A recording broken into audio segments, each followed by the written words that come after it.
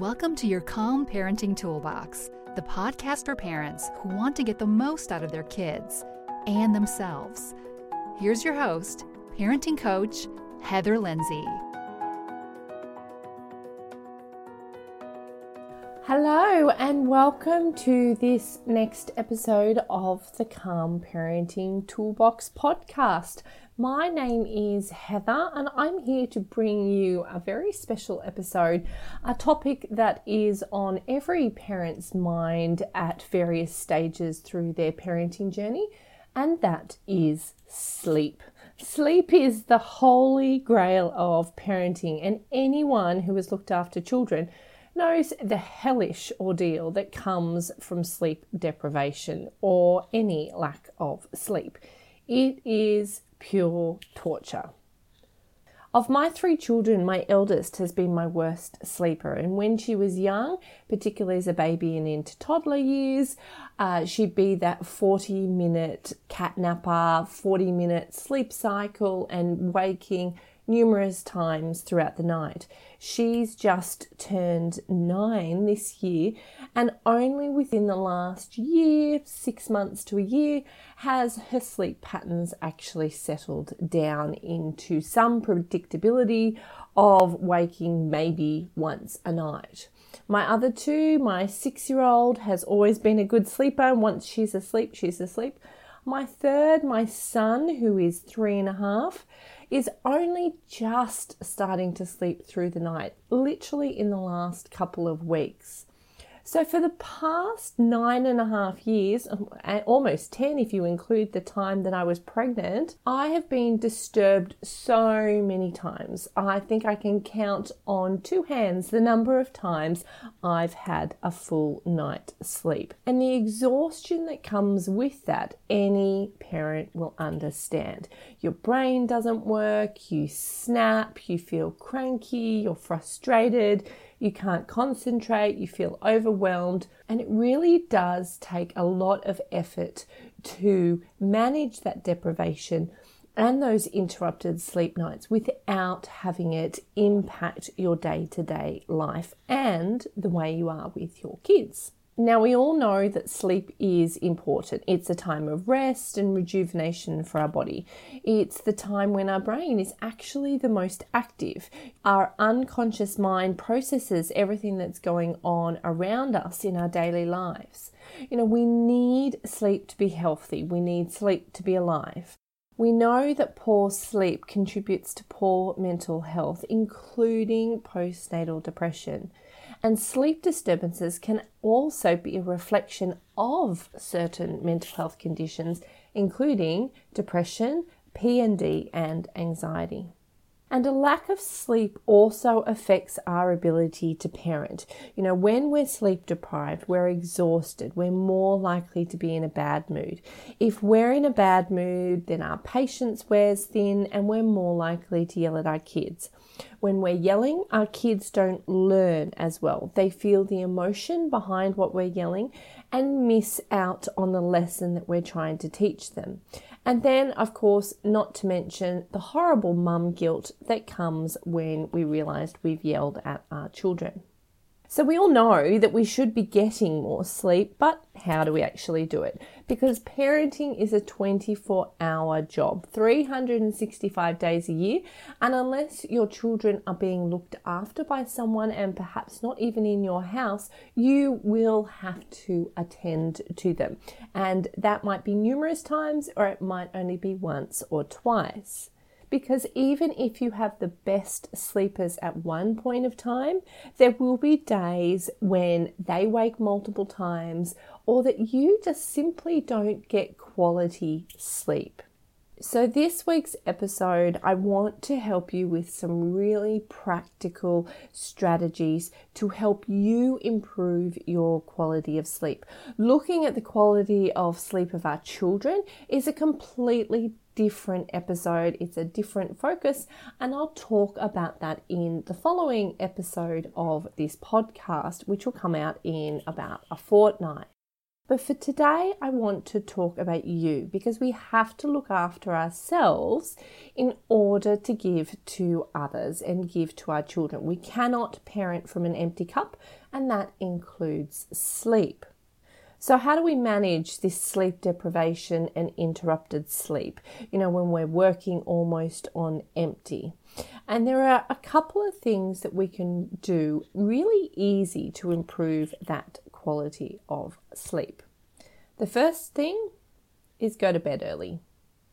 And it sounds simple, but we just have to go to bed a little earlier. Now, I often speak to mums and, I've done it myself, and we stay up late flicking TV or flicking on social media, or perhaps we're catching up on the housework, we're cleaning, we're folding laundry, or we're staying up that little bit later to spend time with our partner or our husband. And sometimes that time in the evening when all the kids have gone to bed, when the house is quiet, that this is the only time that mum has to herself. So if that's the only time you have to yourself, is it worth staying up that little bit later and feeling a little bit more tired the next day? Well, that decision is ultimately up to you. And doing it once or twice a week is not going to be a massive impact. But if you're doing it every single night and going to bed 11:30, midnight, or even later than that, then you're going to be putting yourself in what's called a sleep debt. And with having young kids, it's really hard to catch up on that debt. So if we do want to stay up late and connect with our partner or catch up on the latest series that we've been watching on Netflix that we haven't had a chance to do, then it's really important that we do it and make it quality time.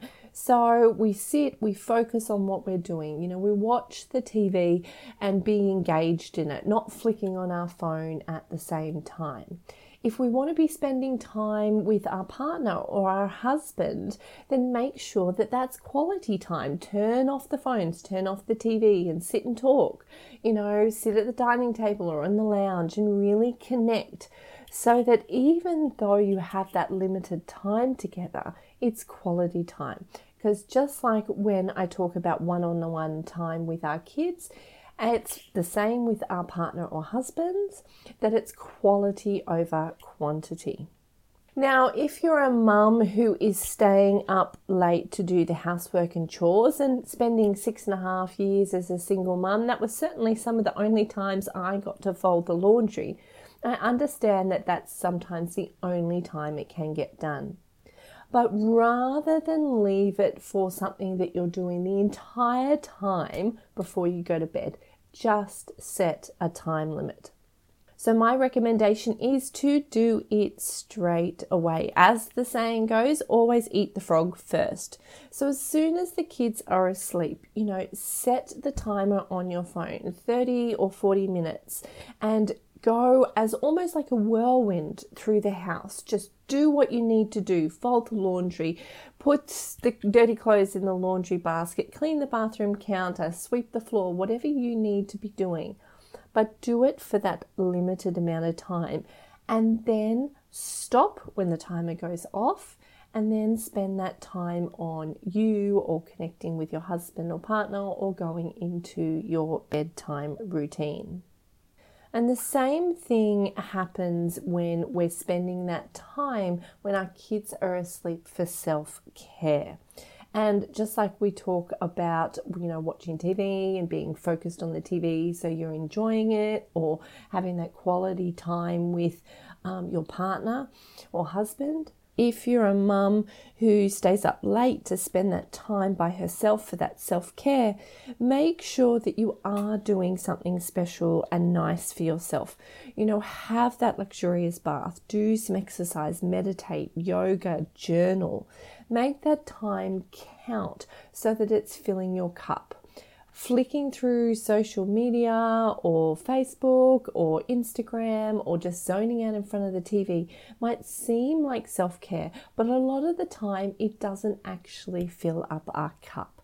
So use the time in the evening before you go to bed. If you're staying up that little bit later to look after you, make sure that it counts. The second big thing we can do to help improve the quality of our sleep is to turn off our phone before bed. And I'm sure we've all heard about it. You know, we all know about the blue light that is emitted from screens. And what that does is it stimulates our brain. You know, it disrupts the output and the production of melatonin, which is that lovely hormone which is responsible for regulating our sleep and wake patterns. Now, most devices, laptops and phones, you can download filters for the screen that come on at night time and end up with a bit of a yellowish tinge compared to the blue, but they really aren't a replacement for simply turning it off. Another thing about turning the TV or our phones off is actually stopping our connection with the outside world and looking at the internal as an important. When we're constantly focused on what's happening outside of us, then we're worrying about what someone else is doing. We're comparing ourselves to what someone else put up on the dining room table for dinner. Or we're stressing over news and things that are happening within the country and within the world. And we're thinking too much. We become anxious, we become worried, and we can't shut our mind off. So turning the phone off, switching the TV off, not only decreases that blue light impact on our brain, but also helps calm our brain because we're not thinking about things outside of ourselves. The hour before bedtime is when we should be connecting with who we are. It's a time for journaling, meditation, stillness, and being calm. You know, if we're being stimulated by the latest argumentative thread on Facebook or drama on TV, then we can't relax into sleep. And when we don't relax into sleep, we don't get that lovely quality of sleep where we feel refreshed and energized the next morning. Now, when our kids are young, we all know how easy it is to become obsessive about the correct sleeping environment for our children. Of course, we follow the SIDS guidelines for a safe sleep environment. You know, we might buy room temperature thermometers, special sleeping bags, discuss on mother group pages about whether we're dressing our babies so that they're not too hot or too cold. You know, we install heaters or air conditioning, all of this to make sure that our kids sleep well so we can get those precious hours of sleep in those early stages. The same guidelines apply to us. Clean sheets, comfortable PJs can go a long way to helping us sleep. Don't have the room too hot or cold. 18 degrees Celsius is the recommended temperature for children and for adults. Have appropriate bedding for the temperature, extra blankets if you need to be able to pull them on, or light cotton sheets in those hot Australian summers.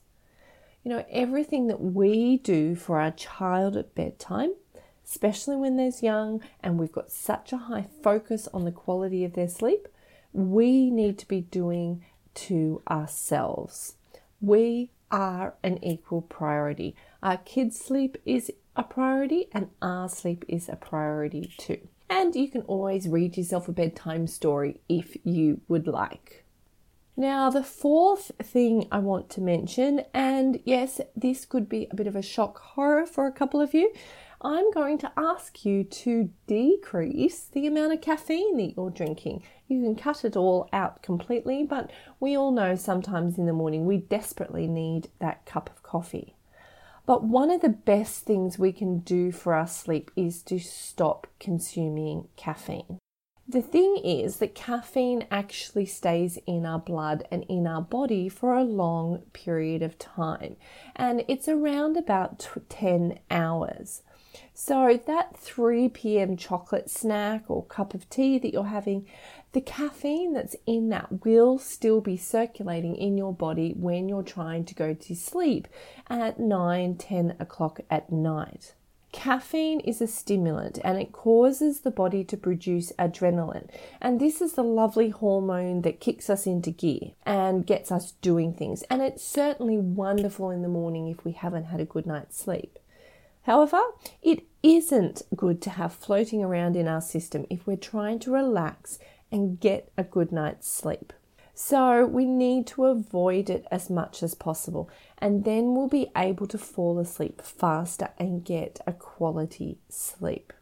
So what do we do if we're a person that really desperately needs coffee, particularly in the morning?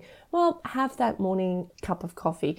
I do. It's one of the first things I do during my day, but it's the only cup I actually have. But there are also other things that we can do to help wake us up in the morning. So getting outside and getting in the fresh air and feeling some sunlight on our face and in our eyes, not looking directly in the sun, of course, all helps us wake up. You know, that sunlight hitting the back of our eyes and on our retina actually tells our body to stop producing the melatonin that makes us sleep. And fresh air is always helpful to wake us up and put us in a better mood. And bad moods come with being tired.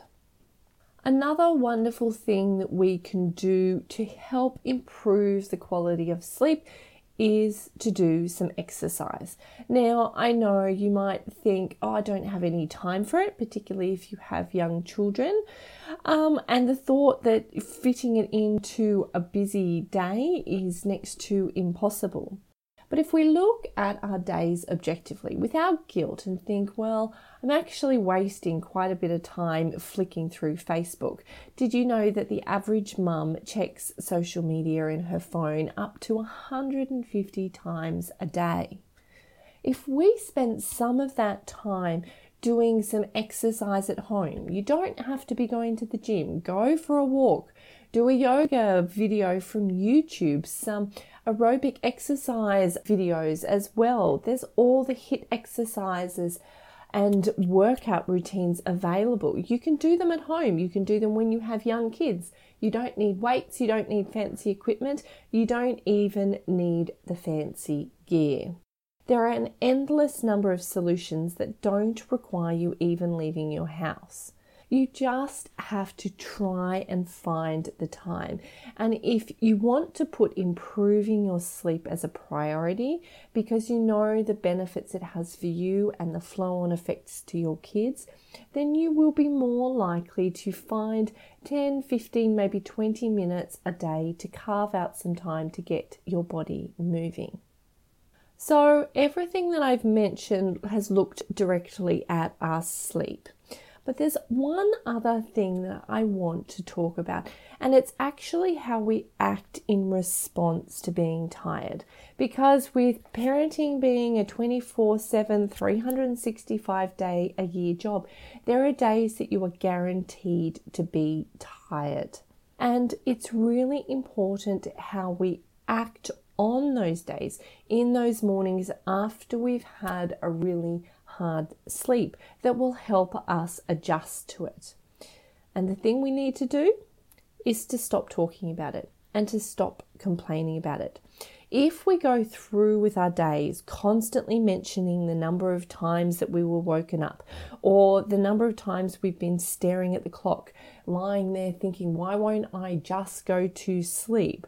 Then all we do is focus on it. And the more we focus on it, the more we draw our conscious attention to it, the more we experience it and we will feel more tired. So just think about when you were pregnant, you were just about ready to give birth, or you were just trying to get pregnant. Suddenly you started noticing all the pregnant women everywhere or all the newborn babies. It was as if there was a sudden pregnancy baby boom. Was there? No, probably not. Instead, your mind was just highlighting to you what you were actually consciously focusing on in that time of your life. So the same applies for sleep. If you talk about it all the time, if you focus on your lack of it, then you will feel more tired. You'll feel the exhaustion and the sleepiness at a heightened state. and you'll even feel more frustrated at your child who kept you up. You won't be focusing on the joy that you can get out of the day because you'll be watching the clock, counting down the hours until your child goes for a nap, goes to bed, and you can finally lie down. Now, of course, it's important to share our journey with our friends. And, saying, oh, I'm tired, I had a really bad night's sleep last night, is okay. And you can say that to your husband, your partner, your friend, your mum, or even a really quick, I feel awful in the morning. Mention it and then move on and focus with the rest of the day and focus on things that do make you energized. Eat healthy food, do the exercise, get outside in the fresh air, feel the sun on your face if you can. Focus on the good, focus on when you do feel good in your body, and that's what you will experience more. Now, a little bit of perspective also goes a long way. And the saying that this too shall pass, I have a really love-hate relationship with, because yes, this too shall pass. The early days when our kids are young, and they're waking all the time, will pass. And my eldest is proof of that. If you had said to me when she was a toddler and waking continuously, I was having to co-sleep in order just to keep my sanity, and she would be waking and she would be tired and cranky and I would be tired and cranky. If you said to me back then that in 7 years, when she was 9 years old, that she would be sleeping through the night more often than not, I think I would have laughed in your face. But it does pass. It might pass now, it might pass quickly, it might pass in 9 years' time. And keeping some perspective about the fact that this is a journey that you are going on with your child. It's a sleep journey for them, learning how to sleep, learning how to feel safe at night time and get quality sleep themselves. And it's as much a journey for us about how to manage quality sleep when we are regularly and frequently disrupted. But of course, the off side of this saying is that it does dismiss how hard it is when we are sleep deprived, because it really is. And I don't want to come across as saying, oh, we'll just put up with it. It's just part and parcel of being a parent, because while it is awful to experience. We all know once we've become a parent why sleep deprivation is used as a form of torture, because it really is awful and it can contribute to mental health decline in mothers, and it is something that we need to focus on. So doing the things that I've mentioned in this episode, really will help you improve that quality of sleep. Try and ride it with a wave. Don't resist it. Support yourself with choices in your own life that maximize the quality sleep you can get. Always quality over quantity. Look after yourself physically and emotionally. Change the attitude you have towards being tired, and you will reap the benefits, and in turn, so will your kids. If you are doing all of these things and you're trying to maximize the quality sleep that you're getting and you're still not getting there, and your child is sleeping pretty well most of the time, there could be something going on. So if you do have chronic sleep problems and nothing else seems to be working, and all of these techniques, which are called sleep hygiene, aren't having the desired impact, then it's really important to go and pop off to your GP and have a talk to them about different options. Now, I'm not one to advocate for sleeping tablets as a first off, but there are lots of different things that can impact sleep. And they can be herbal and vitamin remedies, and some medications. As I mentioned before, poor sleep can also be an indicator of mental health. So go and have, how you're feeling checked out. Never take anything, any medications and vitamins or supplements, specifically if you're pregnant or breastfeeding, without talking to your doctor, your obstetrician, or a health practitioner first. The strategies in this episode do work. They're really the first point of call when you're having sleep problems.